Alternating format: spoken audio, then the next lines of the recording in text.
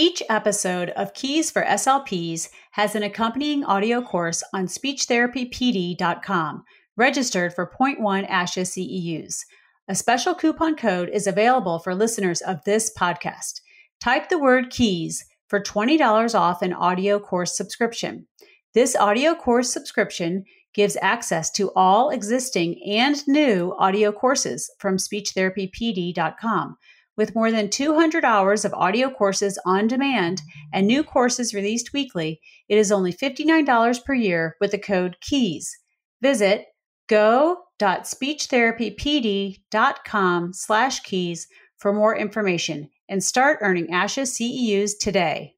Hello, welcome to Keys for SLPs, a weekly audio course and podcast from speechtherapypd.com, exploring keys for speech-language pathologists to better serve clients throughout the lifespan. I'm your host, Mary Beth Hines, SLP and certified orofacial myologist experienced in rehab, outpatient, school, and private practice settings. As a curious SLP who embraces lifelong learning, I'm excited to discuss information to help you excel as a professional. Keys for SLPs brings you experts in the field of speech-language pathology, as well as collaborative professionals and caregivers to discuss practical therapy strategies, research, challenges, triumphs, and career opportunities. Engage with a range of practitioners from young innovators to pioneers in the field of speech-language pathology as we discuss a wide variety of topics to help the inspired clinician thrive. Welcome to another episode of Keys for SLPs. Today, I am pleased to have Kamika Barnes as our guest for this episode. Keys to diversity, equity, and inclusion in speech-language pathology. Before we get started, here are the disclosures. Mary Beth Hines is the host of the Keys for SLPs podcast and receives compensation from speechtherapypd.com.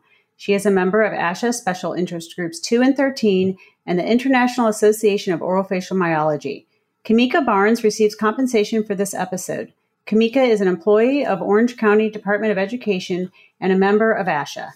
Kamika Barnes, MS, CCC, SLP, is the coordinator of the Orange County Department of Education Early Education Programs Special Education Division. Kamika holds a Bachelor of Arts and Masters of Science in Communicative Disorders from the University of Redlands. In her 22 years as an educator, Kamika has held a variety of roles, including speech-language pathologist, special education administrator, clinical supervisor, university faculty, and related services coordinator. Currently, she provides professional development, technical assistance, and interagency coordination services in support of early childhood and elementary special education programs within Orange County. She also coordinates speech and language services for the Orange County Department of Education Special Schools and Audiological Services. Kamika continues to work as part of collaborative teams to help develop procedures, policies, and intervention plans for a diverse population of children and adults with disabilities. She is actively engaged in increasing cultural competence and awareness and is part of the Diversity, Equity, and Inclusion Work Group at Orange County Department of Education. Kamika is dedicated to ensuring that all students have access to high-quality education. She is passionate about culture and diversity, inclusive education, meeting the needs of diverse learners, and collaborative partnerships.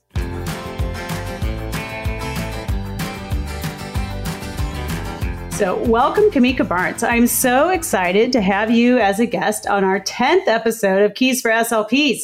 I can't believe that we have hit this milestone already. And as with any milestone, this 10th episode has offered a pause for reflection. I just want to say what an honor it has been to be the host of this podcast and to thank Yumi Kim and all the team at speechtherapypd.com for this opportunity. One of my favorite parts of hosting Keys for SLPs is collaborating with the team as well as the guests who are experts in their field to create each episode. When I was thinking about our guest today in this 10th episode, I realized that Kamika and I have not just been collaborating for the past few weeks to create this episode, but we have really been collaborating for the past 24 years to create this episode. The story of our friendship, our love of speech-language pathology, and how we did or did not talk about diversity, equity, and inclusion through the years have all contributed to the collaboration on this episode today. Wow, I can't believe we've been friends for 24 years. That's crazy. I know. It is crazy. It is crazy. I mean, how time flies. Yes. So let's talk a little bit about that friendship and why that has anything to do with this episode. So we met in grad school, and I can't remember like when we became friends in grad school, but I think it was, I remember just hitting it off at the very beginning. Thinking so much of you because not only were you going to grad school, but you were taking care of 3 kids at home. Yes, I was. 3 little ones that are now adults. Yes. Which is a nice thing. So anyway, we became friends in grad school and we've stayed friends all these years. And we, at certain times, like joked about our cultural differences, but I don't think we ever really talked about it until last fall. I would agree. I think just the time at that time when we were, developing our friendship and then even into our friendship, it just wasn't something you talked about. It was I always kind of think back and think we grew up in that time when being colorblind or kind of not noticing people's differences was the politically correct thing to do. So we thought we were being polite by ignoring it, and maybe we were in the context of those times, but we realized that that wasn't the right thing to do. And so I think it was last fall that I gave you a call, and just to explain, we're in different parts of the country. So, some years we talk more than others, but I really probably called just kind of out of the blue. And we had a pleasant conversation as friends do. And then at one point I said, Kamika, how are you feeling with all of this, with everything that's gone on? And I think that was the first time that conversation, which we were on the phone for about an hour or so, that was probably the first time we really ever talked. Yeah, I totally agree. It was just not something we always talked about, like the kids and family and our career and what was going on in our life, that when we did catch up with each other, that was definitely never a subject that we communicated about with race or culture or any of those types of things. And it's very interesting that we noticed that in the way today I can look back on how much that does impact my life. And it's just interesting because I do consider you a very good friend, and it's just not a part of my life that I ever shared with you. Mm-hmm. Mm-hmm. I probably actually I did. I have to admit, I was like, I have to call when everything that was going on. And let's talk a little bit about what was going on, last year and what is going on. But particularly everything that was going on last summer with George Floyd. I was like, I really need to talk to Kamika about this. But as good friends as we are, I hesitated to give you a call and introduce that topic. And I can't exactly say why, but it's something that's hard for us to talk about. Mm-hmm. Yeah. And I think it was hard, probably the timing, and probably because of our friendship, it was an okay conversation for you and I to have. And I think it was kind of further into the process of processing everything with George Floyd and Breonna Taylor and just all of that was happening during that time. Honestly, probably if you had called out or reached out to me earlier when things had just started to happen, I probably wouldn't have been open for that conversation. So it definitely, timing for us worked out, but it's definitely, I can understand why you would be hesitant to call. And I think in the initial phases of processing all of that, I probably would not have been able to have the conversation that we did start to have at that point. Mm-hmm, mm-hmm. And how did you feel? Share with us how you felt last summer, which was different, as you described to me, different than the way you had ever felt before. Very interesting. It's one of those things where what happened with George Floyd and Breonna Taylor, and, I could do a laundry list of names. It's not new information to us or to me. It's always something that we've known has been going on and happening. But I think because of COVID, because we were all home, mm-hmm. I think it was more put out in the forefront of the media. So it was more in your face type of situation. And I think with that, just being who I am, and then we had started this diversity and equity and inclusion work group here at my workplace, even prior to George Floyd. This group was started earlier. And so we had already started to have some of these conversations about the reality. And I remember that maybe the day after, a couple of days after, we had a work group meeting.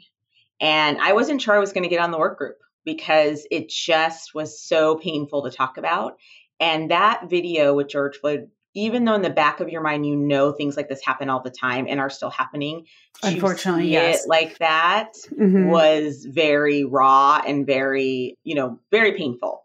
And so it just opened up a lot of old kind of scars and old thoughts, and just reminded me personally that as a mother of a Black son, as a sister of Black brothers, as a wife of a Black husband, that they're not safe. And that was a really, really kind of feeling that I had not really let myself feel before until that time. Kamika, thank you for sharing. And that's just one more reason why it is so important for us to talk about this topic. What is diversity, equity, and inclusion? So I think that term, it's used a lot now. And so I think it's important to understand where it's coming from for you personally, and then for whatever organization and things like that you work for. So, you really want to, diversity is looking at variety of different groups of people, individuals, gender, race, ethnicity, sexuality, all of those things make up diversity, right? So we have a diverse group of people that we interact with on a daily basis. And recognizing that diversity and promoting that diversity is very important. And then equity is making sure that everybody gets what they need, not equal, right? Equal does not mean equitable. And a lot of people confuse those two terms or use them interchangeably, and they're not interchangeable. Equity is understanding that certain people do have privilege, and that privilege plays into their success or plays into the opportunities that are provided for them just naturally. Not everybody has that. And so looking at how do we make our workplace, our environment, our community equitable for everybody. And that just doesn't include, again, that includes all of those diverse groups that we talked about. For women, I mean, that's something that we've, been struggling with for years, of having an equitable pay, So it's that term, and making sure you understand that term when you're talking about. And inclusion is intentional. So inclusion is being intentional about those things, about looking at those things, about looking at your policies and procedures, and making sure that you are providing that equitable opportunity for all groups of people, either in your organization, in your community, in your personal life. It's going to look different, obviously, for everybody, and it's going to look different for your community and who you're around.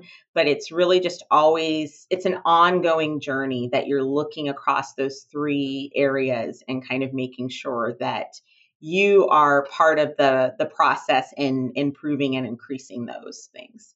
Okay. Thank you for that clarification. That was very concise. Now let's look at diversity, equity, and inclusion within the field of speech-language pathology. How does this relate to us? So I think this is something that I've just been probably recently looking at. Going through the program when I became a speech-language pathologist, never really paid attention to that idea of diversity. And I don't even think in my immediate starting work, did I pay attention to that? It wasn't kind of something I really thought of. Now, in graduate school, we were a little diverse, but you were the only Black student, right? So we had, I don't know if you remember, we did have one Black male that started with us. But he didn't continue. He didn't continue. Yeah. Yes. And thinking back on him, I have some thoughts now that obviously I didn't have then. And just the idea of why he didn't continue, and were the supports and things in place that would have allowed him to continue in our programs. Mm-hmm. And so, that's something that I look at now, having been at the university level and looking at applications and doing the whole admissions process and those types of things. I can see where we have some work to do in that area. We are looking for a specific student based on, a grade point average, based on the ability to do extracurricular types of activities in terms of volunteering. And this is not just the speech pathology program. I mean, this is universities, right? This is what you have to do. But when you look at a diverse group of people, not everybody has those opportunities. Not everybody has the ability to go above and beyond to, do extra work above. They may have to have a part-time job when they're in school. They may have to have different things to help support themselves or their families. I was a non-traditional student. I did not have my parents paying for me to go to school. I was a young mom and I had 3 little babies to support. And so I needed to work full-time or part-time. And that wasn't typical, and especially for our program. Right. Kamika, you have mentioned the need for systemic changes within graduate schools in order to attract more diverse students to our field. One challenge during graduate school for you that we've talked about was the need to maintain a part-time job while fulfilling all requirements outside the classroom. Yes. So it was interesting because, again, something didn't even really think about at the time, but there was no policy in place to prevent part-time work at that time. But it wasn't something that was the norm. Mm-hmm. And so, as all of us know who've gone through a traditional program, master's level program, the expectation is that you do clinics, you're available, right? You're available all the time. Right. And for me, because I was working part-time, and I have to say, I was working in a job that was actually benefiting my growth as a speech therapist, because I was working as a speech therapist in the school setting on a waiver, which California allowed at that time. So I was getting hours. Right. And great experience. Yeah. And you probably still use a little bit of that experience today in your work. Yeah. I mean, I think it was so beneficial after I graduated and, looking for a job, but it just wasn't typical. And so the expectation that I could not do clinic during certain times or wasn't available during certain times was not looked upon very fondly. And I remember that I wasn't the only student. There were other students that were doing the same thing for the same reasons. They had to work and support themselves. We had a very interesting class in that we had a lot of people on their second career. Like they were doing this as a second career. So they were adults taking care of themselves and putting themselves through this program. So they were working. And so that was just a very challenging situation, I think, at the time, from a traditional model where your whole focus is being in grad school, you're not working.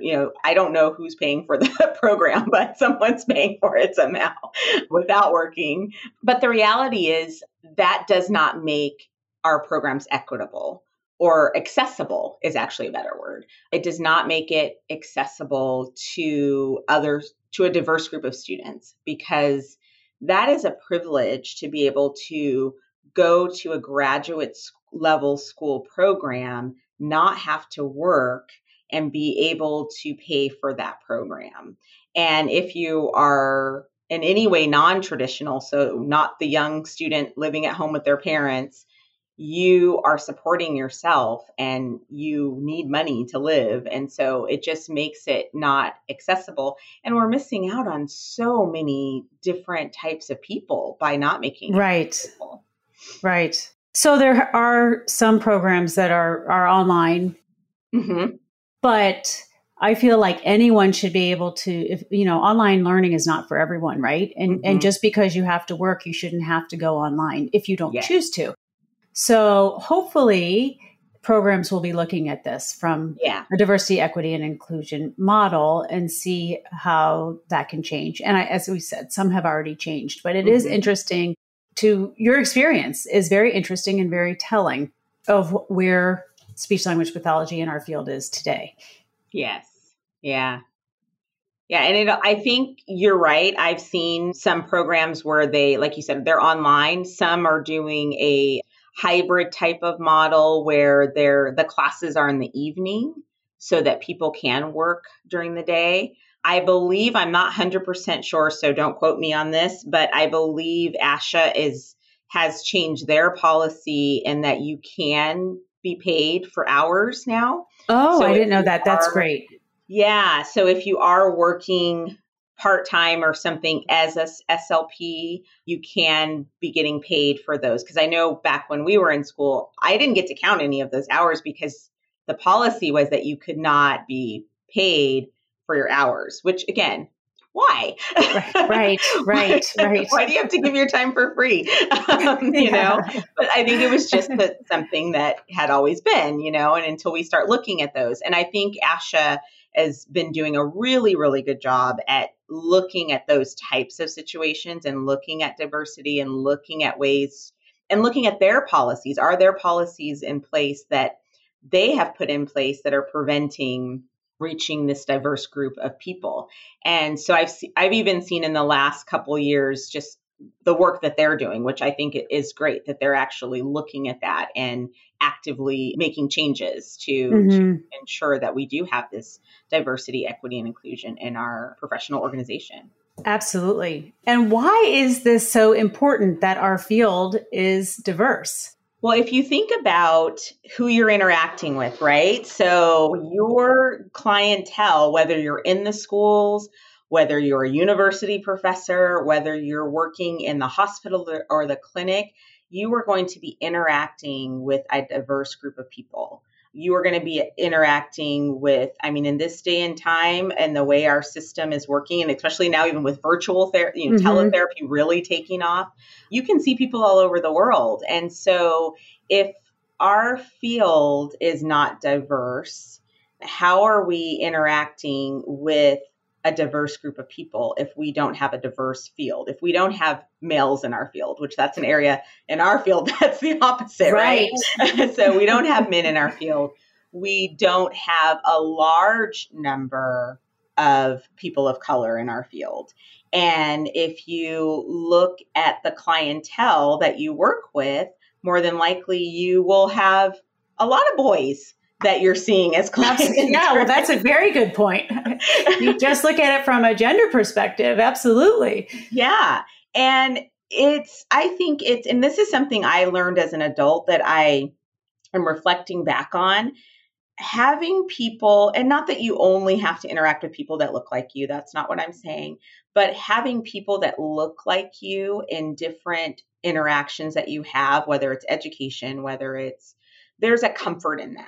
And so if you see a field that's completely not reflective of you, why would you want to go into that field? Because it doesn't seem like that field accepts people that look like you.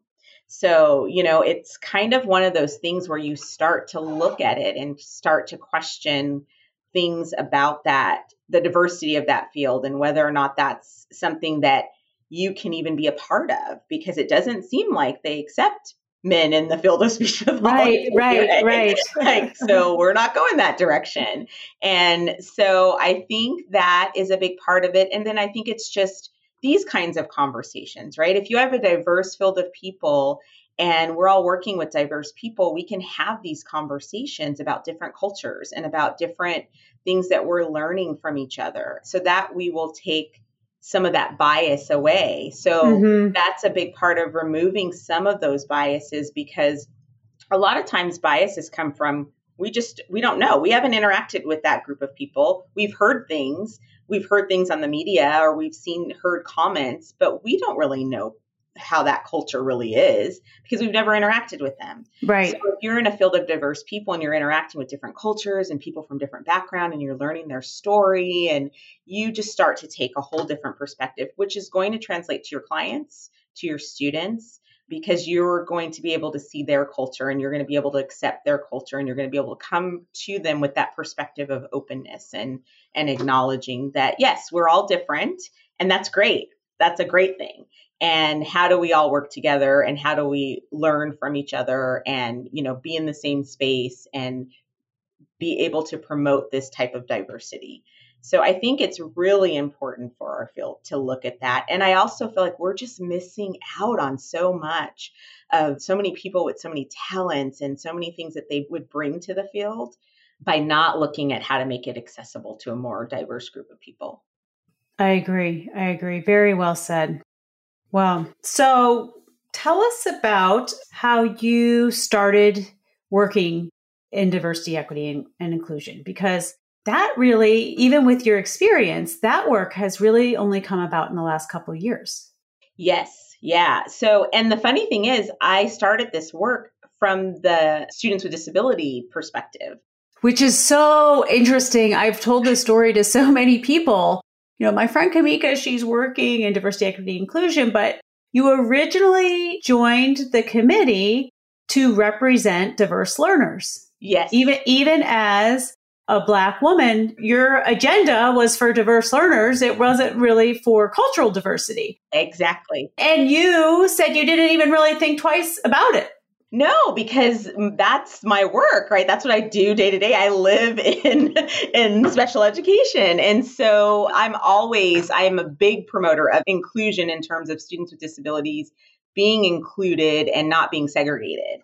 And so that was originally my call to be on this team, was to represent those students that are diverse learners and being able to look at how are we including them, how are we making education accessible to them, and kind of promoting that. And then it took a turn literally when things happened with George Floyd.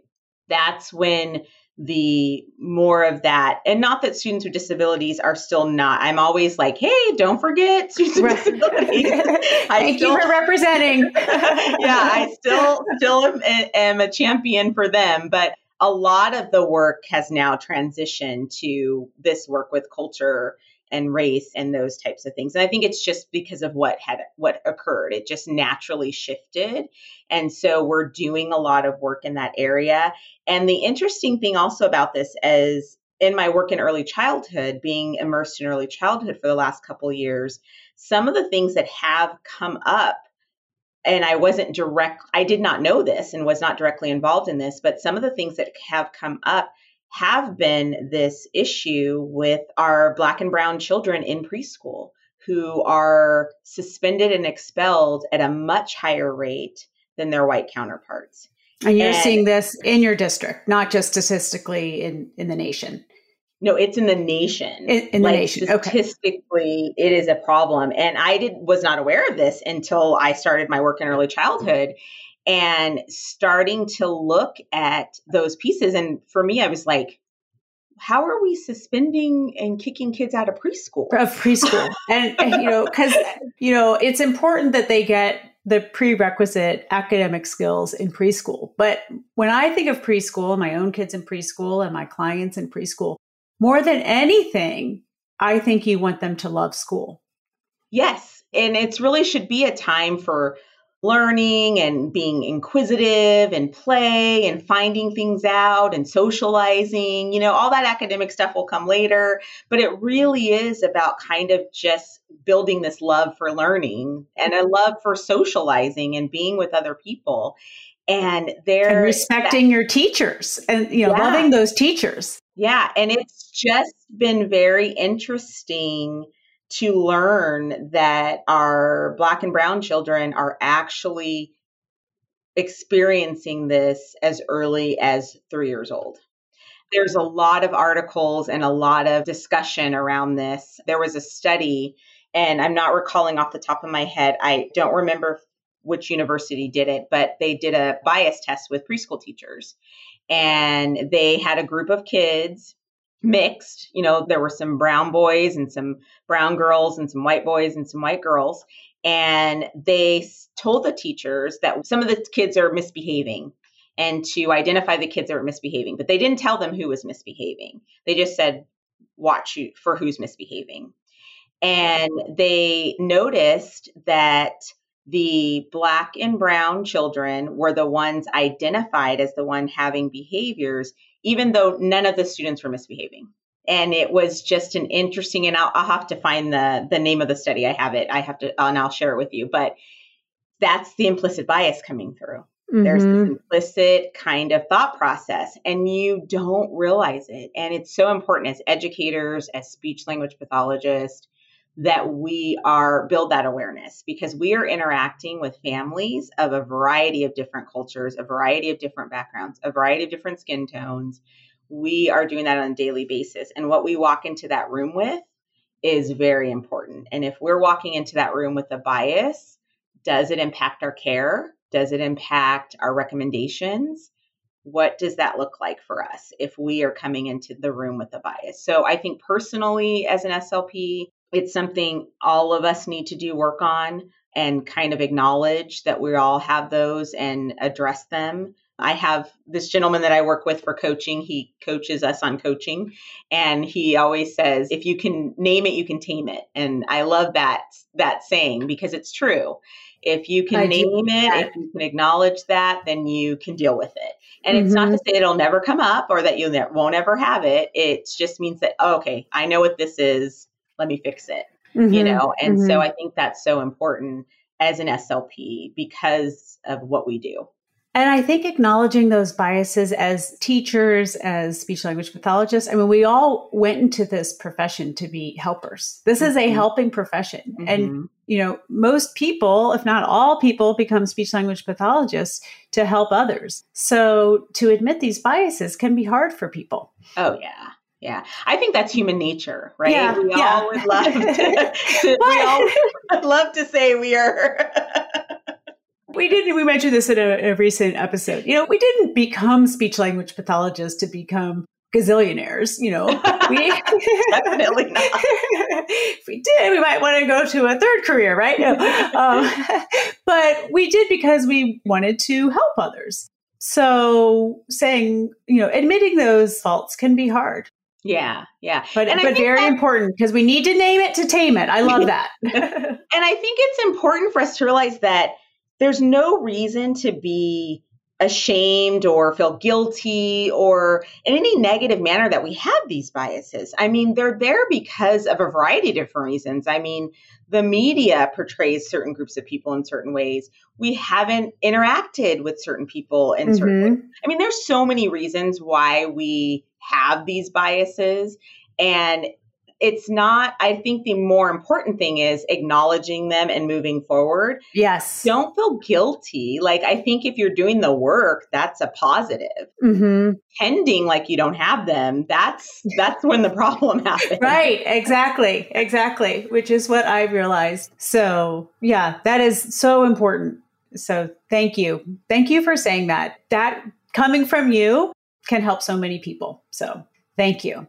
Yeah, no, I work on it every day, my own. I love the story that you told about the Asian American student. Oh, yeah. So that was I can admit this is a personal bias that I have had and did not realize I had, or didn't even realize it was a bias. And so, there was this in my head assumption that the majority or all Asian American students are smart. They're just all super smart and, they're all in AP classes and good students too. Yeah. They don't have behaviors. They're the ideal student. And through my work in this journey and through my work in the DI group, we had a training on what's called the mythical minority. And it was from an Asian perspective. And what was interesting about it was that there was a student panel. So there was a student panel part of this training. And what the students expressed was that this idea that they are all smart, so this big generalization, sweeping generalization. And when you realize what encompasses that category of Asian, you're like, whoa, whoa. That's a big sweeping statement. Exactly. Huge generalization. Yes. But they said this generalization actually is hurtful for them in terms of that they are expected not to ever get in trouble at school. They're expected to behave a certain way. They are expected to be the smartest one in the class. So teachers don't readily give them assistance. Teachers don't check in with them to see if they need assistance because they automatically assume they've got this. And there's just kind of this whole idea. And then they also feel like they need to go certain paths. So they're expected to go the honors path or expected to go the AP path. And that's not necessarily what they want to do. But it's this whole idea that has been this whole big bias that has been put on them that's causing them to have to then, have this experience. And it was very interesting listening to it from a student perspective, because that is definitely something that I've not ever thought of. And because it's what we would consider a positive statement, right? You're smart, right? You don't think that's a bias or a bad thing. Like, that's positive, but it's a bias. That's right, right. And it's a big oversweeping generalization, and it actually does have a negative impact on our students. And in this group, one of the students who was actually a student, because it was a diverse panel of students, she was actually a student that was an African-American student. And she was they were in a math class. I don't know if it was honors or AP, but it was a higher level math class. And she was actually feeling the opposite, right? Like, she was struggling and she was having a hard time, but she didn't want to raise her hand and ask the teacher because she felt like she'd be fulfilling that prophecy of, women aren't good at math, and, African-American women are definitely not good at math, that kind of thing. So she didn't want to ask the teacher. So she went to the Asian girl in the class and said, "Hey, I know you get this. Can you help me?" And the Asian female student replied, "I don't get this. I'm struggling." And, but she was afraid to ask the teacher for help for the opposite reason. So it was just a very interesting dynamic, which, kind of goes to say we should not have these ideas about anybody. Everybody is an individual person. Everybody's experience is different. You cannot group a bunch of people together and make an assumption. And so it was just very interesting hearing this kind of perspective of this, what we would generally consider a positive, compliment or, way of thinking about a group of people. And then this negative way of thinking about a group of people. And when they interacted, they were both feeling the same way. Exactly. Because of this generalization. And then you take it from the perspective, these kids are in high school. So they've had, by the time they're in upper level math, they've had 10, 12 years of feeling this way, which is why it is so important to have early intervention in diversity, equity, and inclusion. And the work that you're doing and overseeing in early childhood education is so important. Yeah, it's really important. And I think one of the other things for our group, especially in that early intervention, one of the things we are tasked with, and I think this impacts people culturally on such a huge level, is, we're the ones that are in there giving people the keys to communicate, right? We're giving them the tools, whatever that might look like for that family. And I think one of the big things for us as SLPs, and again, checking our biases, is remember that a student's language is a part of their culture. And to take that away from them and not include that is a big thing that I hear still sometimes we're doing, where our, like in terms of AAC devices, let's use that for an example, making sure they're programmed in that student's home language as well as in English. A lot of times we don't do that. We automatically go for English, right? That's what we do. Right. That's what, But that student communicates with their family, maybe in a different language at home. And that language is a very strong part of their culture. Maybe that's the only way they can communicate with grandma and grandpa. Maybe that's just something that they, their family enjoys communicating together in that way because it is a part of their culture. So it's really having those conversations and not putting our biases on what we think is the most important piece of what a student should have. So really looking at our intervention through that diversity, equity, and inclusion lens, I think is really important. Well, thank you. So what can we do? So we're talking about what we can do in the field. And I think we'll get back to that. But what can we do individually as speech language pathologists to promote diversity, equity, and inclusion? I think the biggest thing as an individual, and we've kind of been talking about this the whole time, is just making yourself acknowledge and work on those biases. I think that's the first, and I think that's the major step. You cannot move forward with any of the other work until you open yourself to that. And so I think if that's the only thing you take away from today, that is the biggest thing, is really start to become aware, acknowledge, and work on those biases that we all have, and start to think about, how do they impact my practice? How do they impact my interactions with families? How do they impact my interactions with students? How do they impact my interactions with colleagues? Mm-hmm. So just really, that's probably the biggest thing that I think people struggle with. And I think that's the biggest barrier to being able to move forward to promote this work. Okay. Thank you. And you actually have, okay, that's number one. Number one, we're naming it and we're taming it, right? We got that.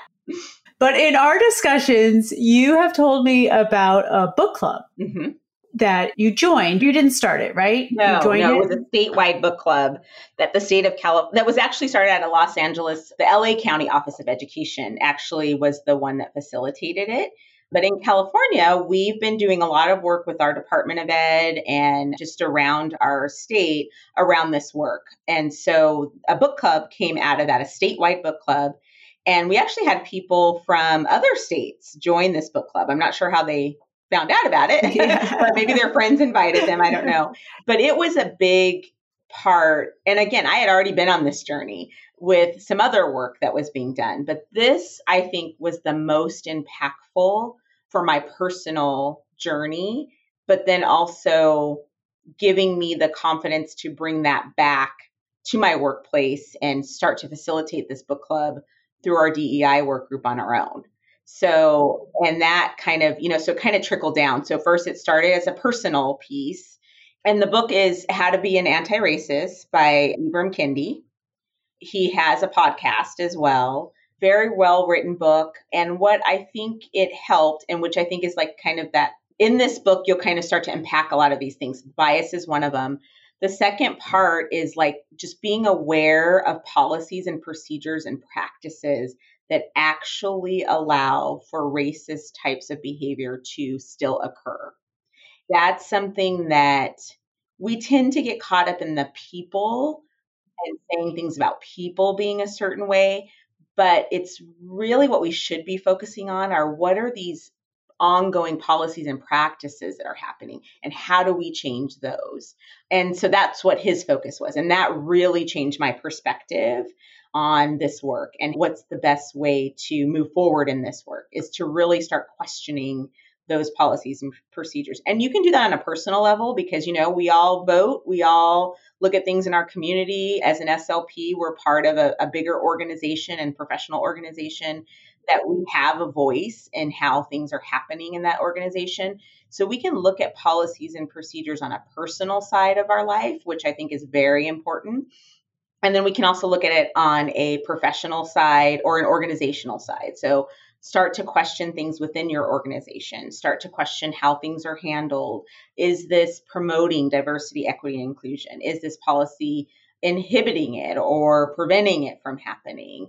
And so just kind of being aware of that now, which is something I wasn't really aware of. And especially I think as a speech therapist, you kind of have your bubble, right? You kind of have your focus. And this is you have your productivity, there are a lot of expectations, and it's hard to add one more thing, but it is important. It is so important. It is. And I think it's important for us to be a part of these conversations. And you're right. It's one more thing. Being part of this diversity equity work group is one more thing on my plate of my, my day to day. We always tease about, when you're working, there's those other duties as assigned that aren't, right. And that's how this started. It was another duty as assigned, but it's turned into something so much more. And, the work that I'm able to do because of being a part of this and just being able to facilitate these kinds of conversations with other people, it's been really helpful and really eye-opening. And it's really helped me, I think, grow professionally and personally in working to ensure that all people have these opportunities and to really promote this work. So I think getting involved as an SLP, get involved at whether you're at a school district, whether you're at a hospital, again, I know, you're busy, everybody's busy, but really getting involved in the conversation and being a voice to promote this work. Well, one thing I really liked about your book club was that you, and being busy, you guys read one chapter at a time. So we actually read 2 chapters. Oh, 2 chapters. Okay. Yeah, okay. But you simplified it in order to make it doable for people. So tell us a little bit about the way it worked. And then the way, when you set up the new book club, did you do it the same way? Or Yes. The way it was originally set up, it was 2 chapters at a time. And then it was a very interactive, even though we were virtual, because we're still, all this is happening during COVID. Right. So we were virtual. And so we met on Zoom, and we would have breakout rooms, and they had questions to kind of facilitate these discussions. It was not a traditional sit and get type of workshop where you're just getting thrown information at you. It was very much an interactive discussion and listening and learning from each other, which is something I really enjoyed.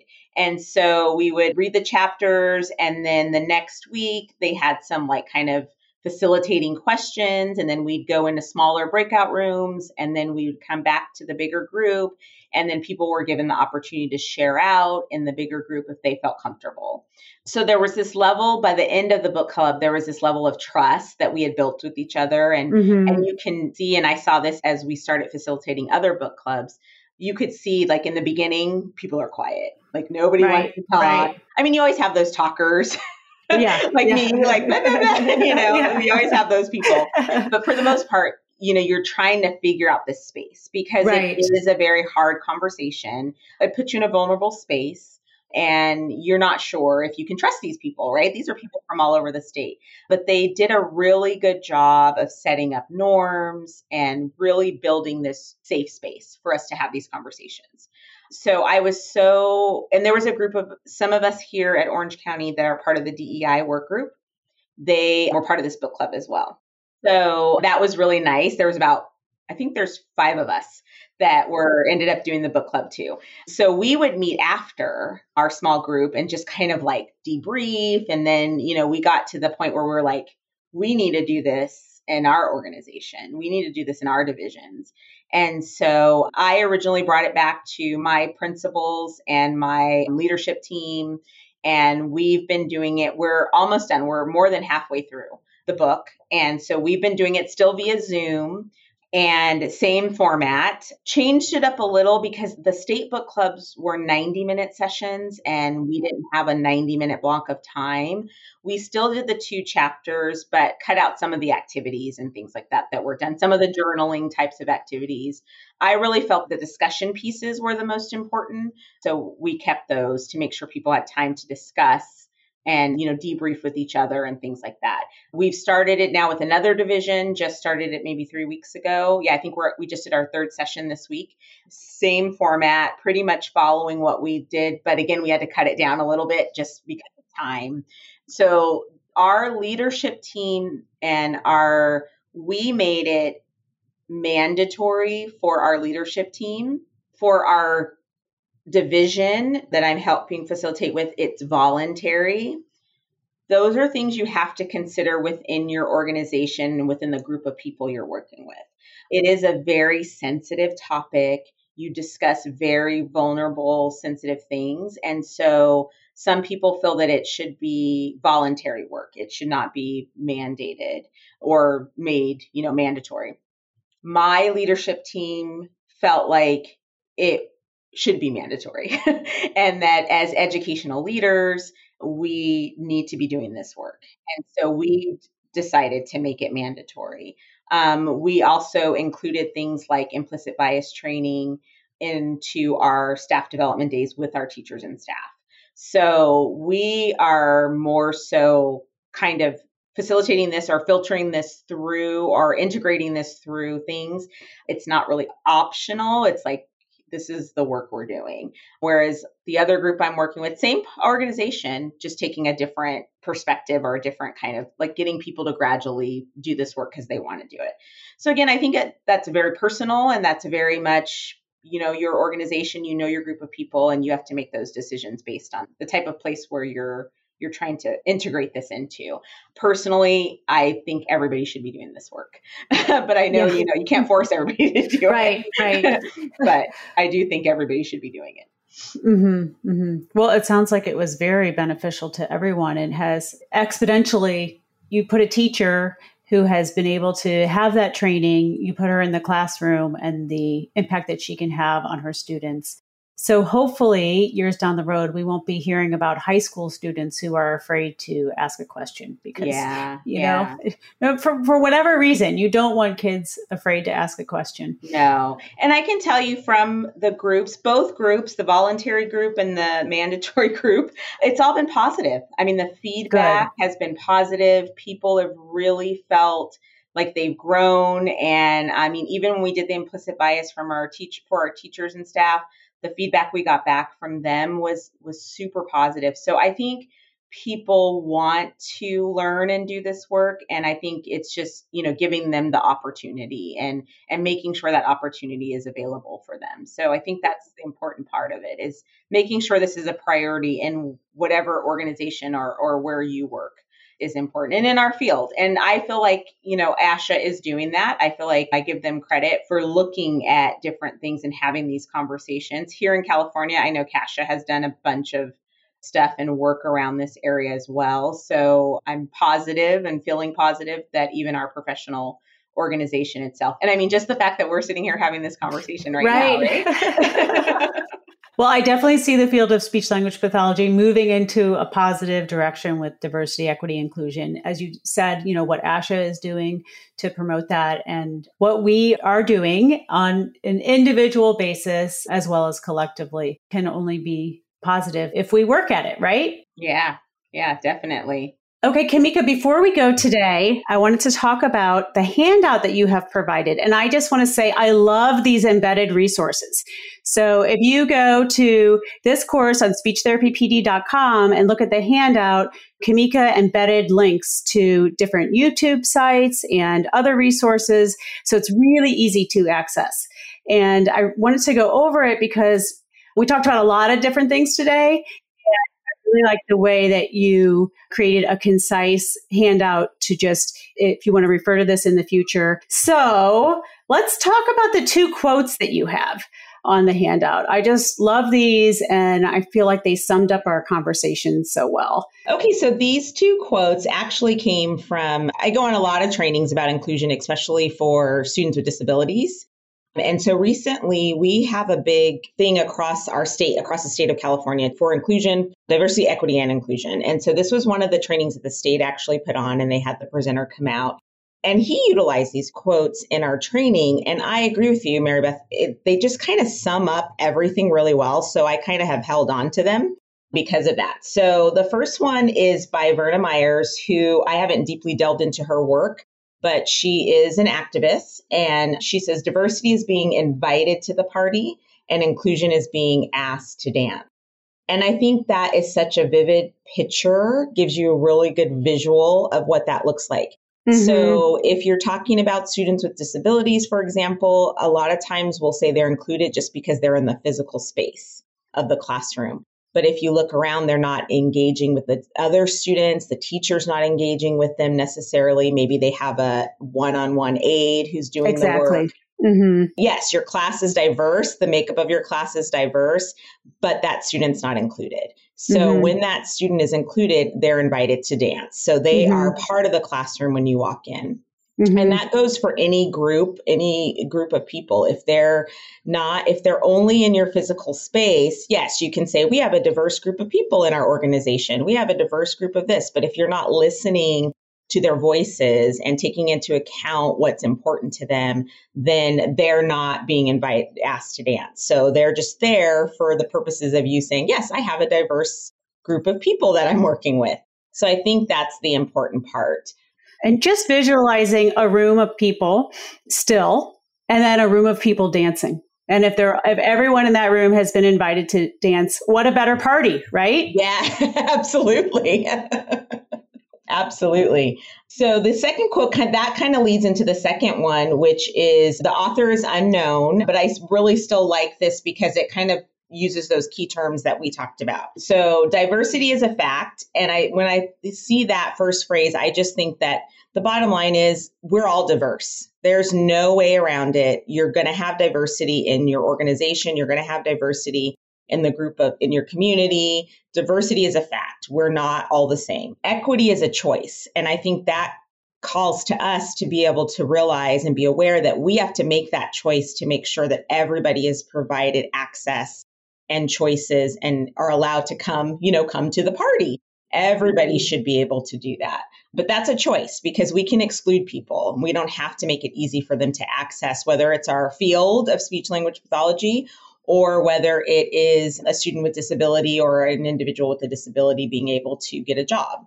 Those are all things that we have to make a choice. And then the last part of that quote, or actually the middle part, is inclusion is an action. And I think this goes back to the other quote that we just talked about, being asked to dance. So if you are actually including people, you're engaging in conversation with them, you're talking to them, you are making sure that they feel comfortable, you're making sure that your organization or your field or your classroom includes everybody and everybody has a voice. And that's an actual action that you can see. You can see when people are included. And then the last part is belonging is an outcome. And I think that is really, really key to this whole idea of diversity, equity, inclusion. Everybody wants to feel like they belong. And I think if we do all those steps that I'm going to talk about, that we talked about earlier, and then I'll review in this handout, then people will feel like they belong. And I think that's the outcome that we all want, but we do have to take actionable steps to make sure that that happens. Exactly. I love that quote. And belonging is so important to our students, to our field, to our nation. Mm-hmm. So to our world. Yeah. And that's what we see right now. And I think what we're experiencing right now as a nation is groups not feeling like they belong. And then we see what the outcome of that is. And that's kind of where we are right now. So Kamika, you've always been a great student, and here you outlined these key steps for us with these resources. So thank you. All right. So key steps, you have 4 key steps. So why don't we review them all, and then we'll go through each one individually and talk about the resource, 1 or 2 of the resources that you've provided.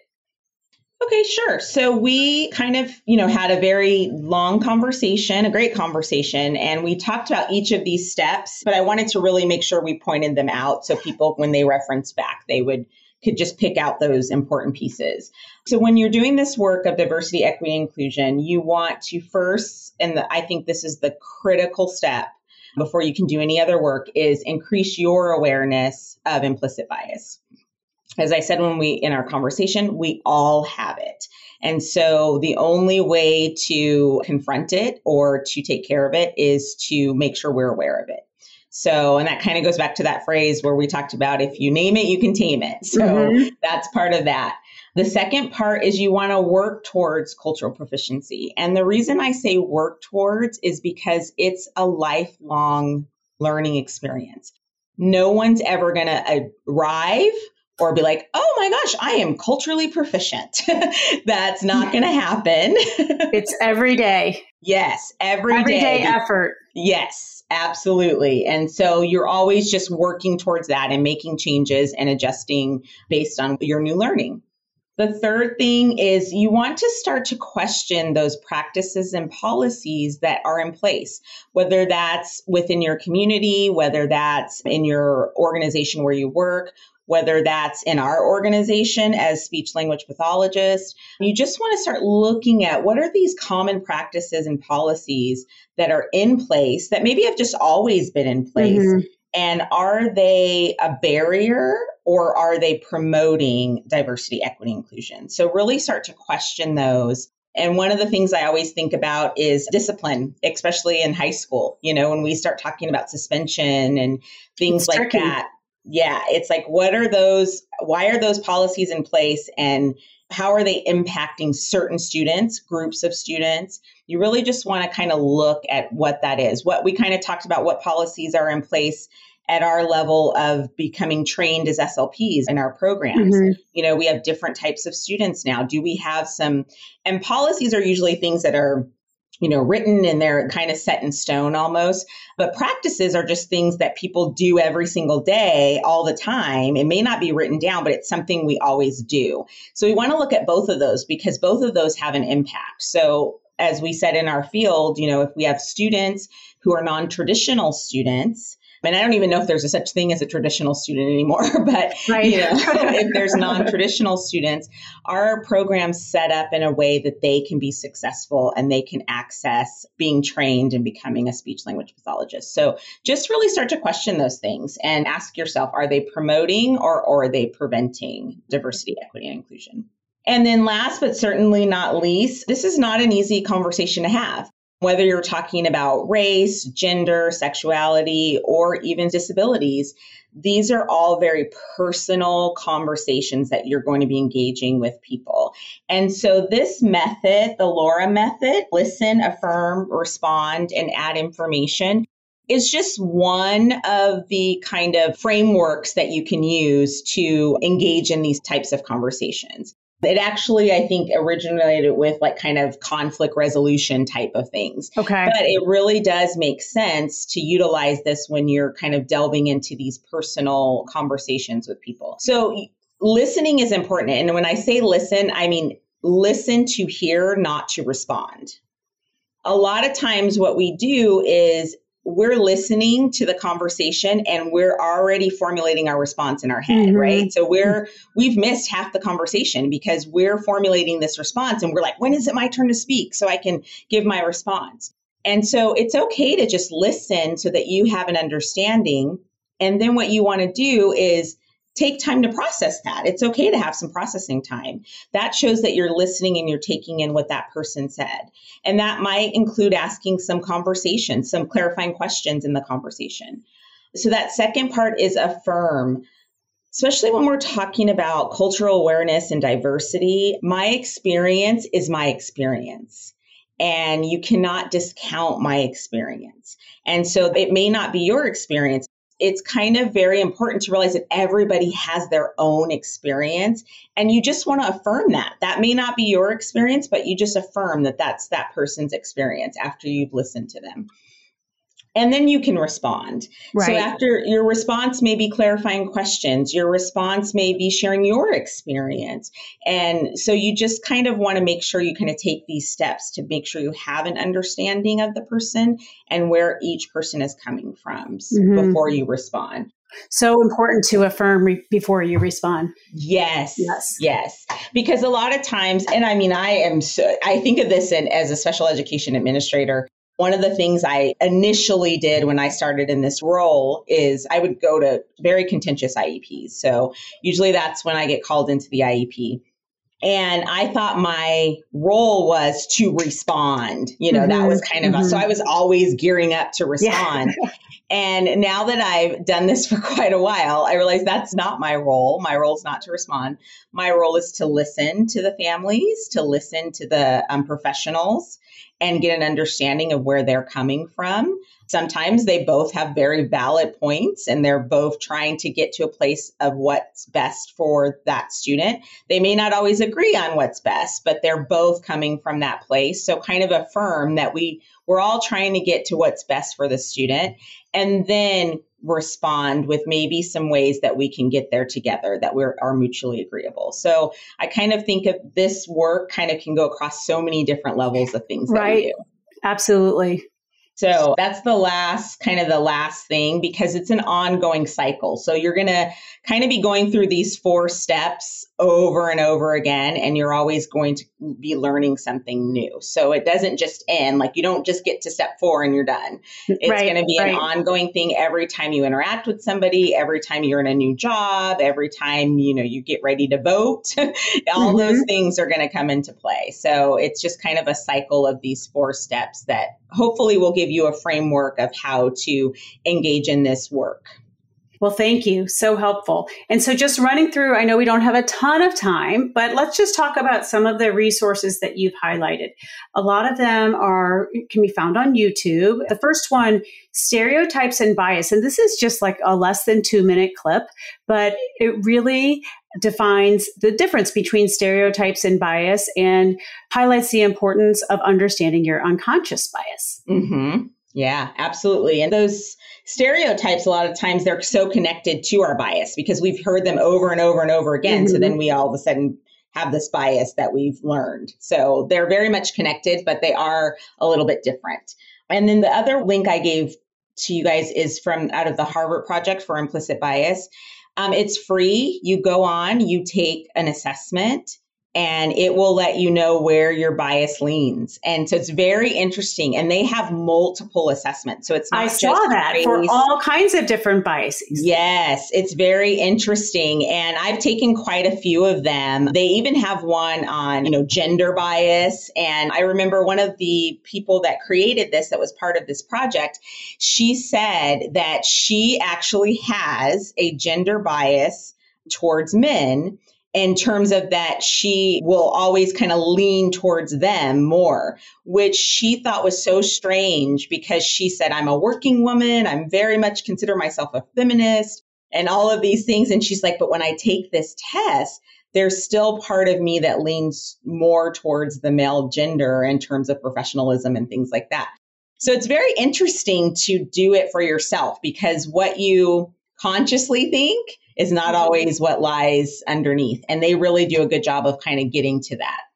And that is called, for those who are listening through other resources, that is called Project Implicit. I think you could just Google Project Implicit. Yeah. And if you just put our Harvard project and it'll come up. Yeah, it'll come up for you.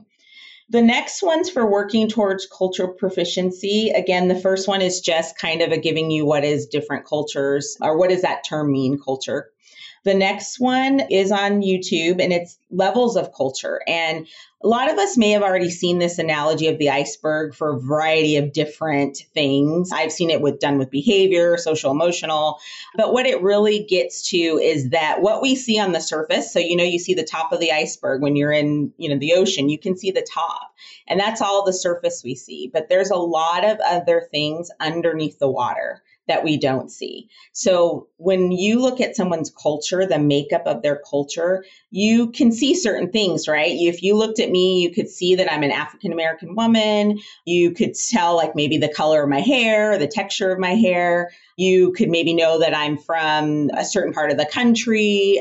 Things like that are very visual, and you can see those, but you don't know what's underneath. You don't know what my experiences are. You don't know my story. You don't know what things are important to me. So you don't know those underlying things that make up my culture. So it just really warns you to be aware of the surface, that you're only seeing the surface, and don't make assumptions based on that. Right. And then that leads to the intersectionality, which I think is such a great topic. It's actually my favorite topic because it is so true. We are all different. All of these pieces make us up. I'm African American, yes, but I'm also a woman. That makes up a big part of me. I'm also a mother. That makes up a big part of me. So there's all these pieces. I'm not just one thing. I'm not just African American. And so grouping me into a group is a problem. I'm not just a woman. So don't just group me into just being a woman and generalizing. So it really makes you think about what kind of generalizations you're making. And remember that everybody is made up of different things, and that influences who they are.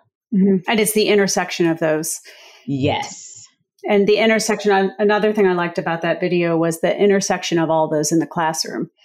Oh, that is so important. We talk about that with our teachers all the time, especially for students with disability. Students with disability tend to, once they have a disability, that's their label. That's how teachers see them. And they forget that maybe this student has other things going on in their life. Maybe this student has, this student belongs to a family that has a whole other culture or a whole other piece. They're not just a student with a disability. And that tends to happen with our special ed population. So we really need to be careful of that in the classroom. And then number 3 is basically, I talked about that in the book. That's the book study that we did for our book club. So I give you a link to the book by Ibram Kendi. And then I also give you a link to his podcast, which is ongoing right now. So that's just a great resource to help you start to set yourself to looking at policies and practices. And then I talked about the Laura method. So I also give you the reference of who actually wrote that article. And then there'll also be a link for the University of Michigan. There's a short YouTube video on using the Laura method. Okay. And then the last additional resources, Our organization, ASHA, actually has some work that they've been doing since the summer of 2020. They have been busy. I used that link and went on to ASHA, to the Diversity, Equity, and Inclusion Resources. And ASHA made me proud. I was proud of ASHA, given the fact that at least what's on the website is only, well, at least the first page of the website was starting in June of 2020. They've really put themselves into high gear and have worked hard to start making some changes. And I say start, I think that they've always looked at things, but kicked it into high gear, let's say. Yes, I would agree. Because one of the things they have on there is their mentor program. And I know that was going on prior to 2020 because I remember getting emails about it and reading about it. So they have been doing some work, but I think you're absolutely right. I think in 2020, they just like totally kicked it up a notch and really are delving into making sure that our field is diverse and equitable. And so definitely go on there, check out those resources. Those are great things. And they also show you ways to get involved, which ASHA always does. So that's very helpful. And then I think the last one is just a video, another YouTube video discussing equity from the student's perspective. I like that. And that was from the Californians Dedicated to Education. And I loved that video because it showed what the students wanted to be, talked about what some of their barriers are, and ended on such a positive note. Mm-hmm. Yeah, it's always nice as an educator, and I don't think we do it enough, listen to the students. Mm-hmm. And I think that's such an important piece of this work is listening to them because they're the ones going through the experience and they're the ones who we're interacting with. But a lot of times as educators or as adults, period, we think we know best. So we tend to not listen to them or even ask them what they need. We are all a work in progress, right? Yeah. So hopefully those resources will be very helpful and useful. All of them are, aside from the book, obviously the book you would need to purchase, but everything else is free that you should be able to easily access and find information on. Even the Implicit Bias Project by Harvard is free. You can take all those assessments for free. So Kamika, thank you so much. It was so great to have you today. Well, thank you for giving me the opportunity. It's something I'm very passionate about. And so I could probably talk for hours. So. Well, speechtherapypd.com would love to have you back for a webinar when you're ready. Thanks for joining us here at Keys for SLPs, providing keys to open new doors to better serve our clients throughout the lifespan. Remember to go to speechtherapypd.com to learn more about earning ASHA CEUs for this episode and all podcasts offered by speechtherapypd.com. Until next time, I'm your host, Mary Beth Hines. Keep up the good work.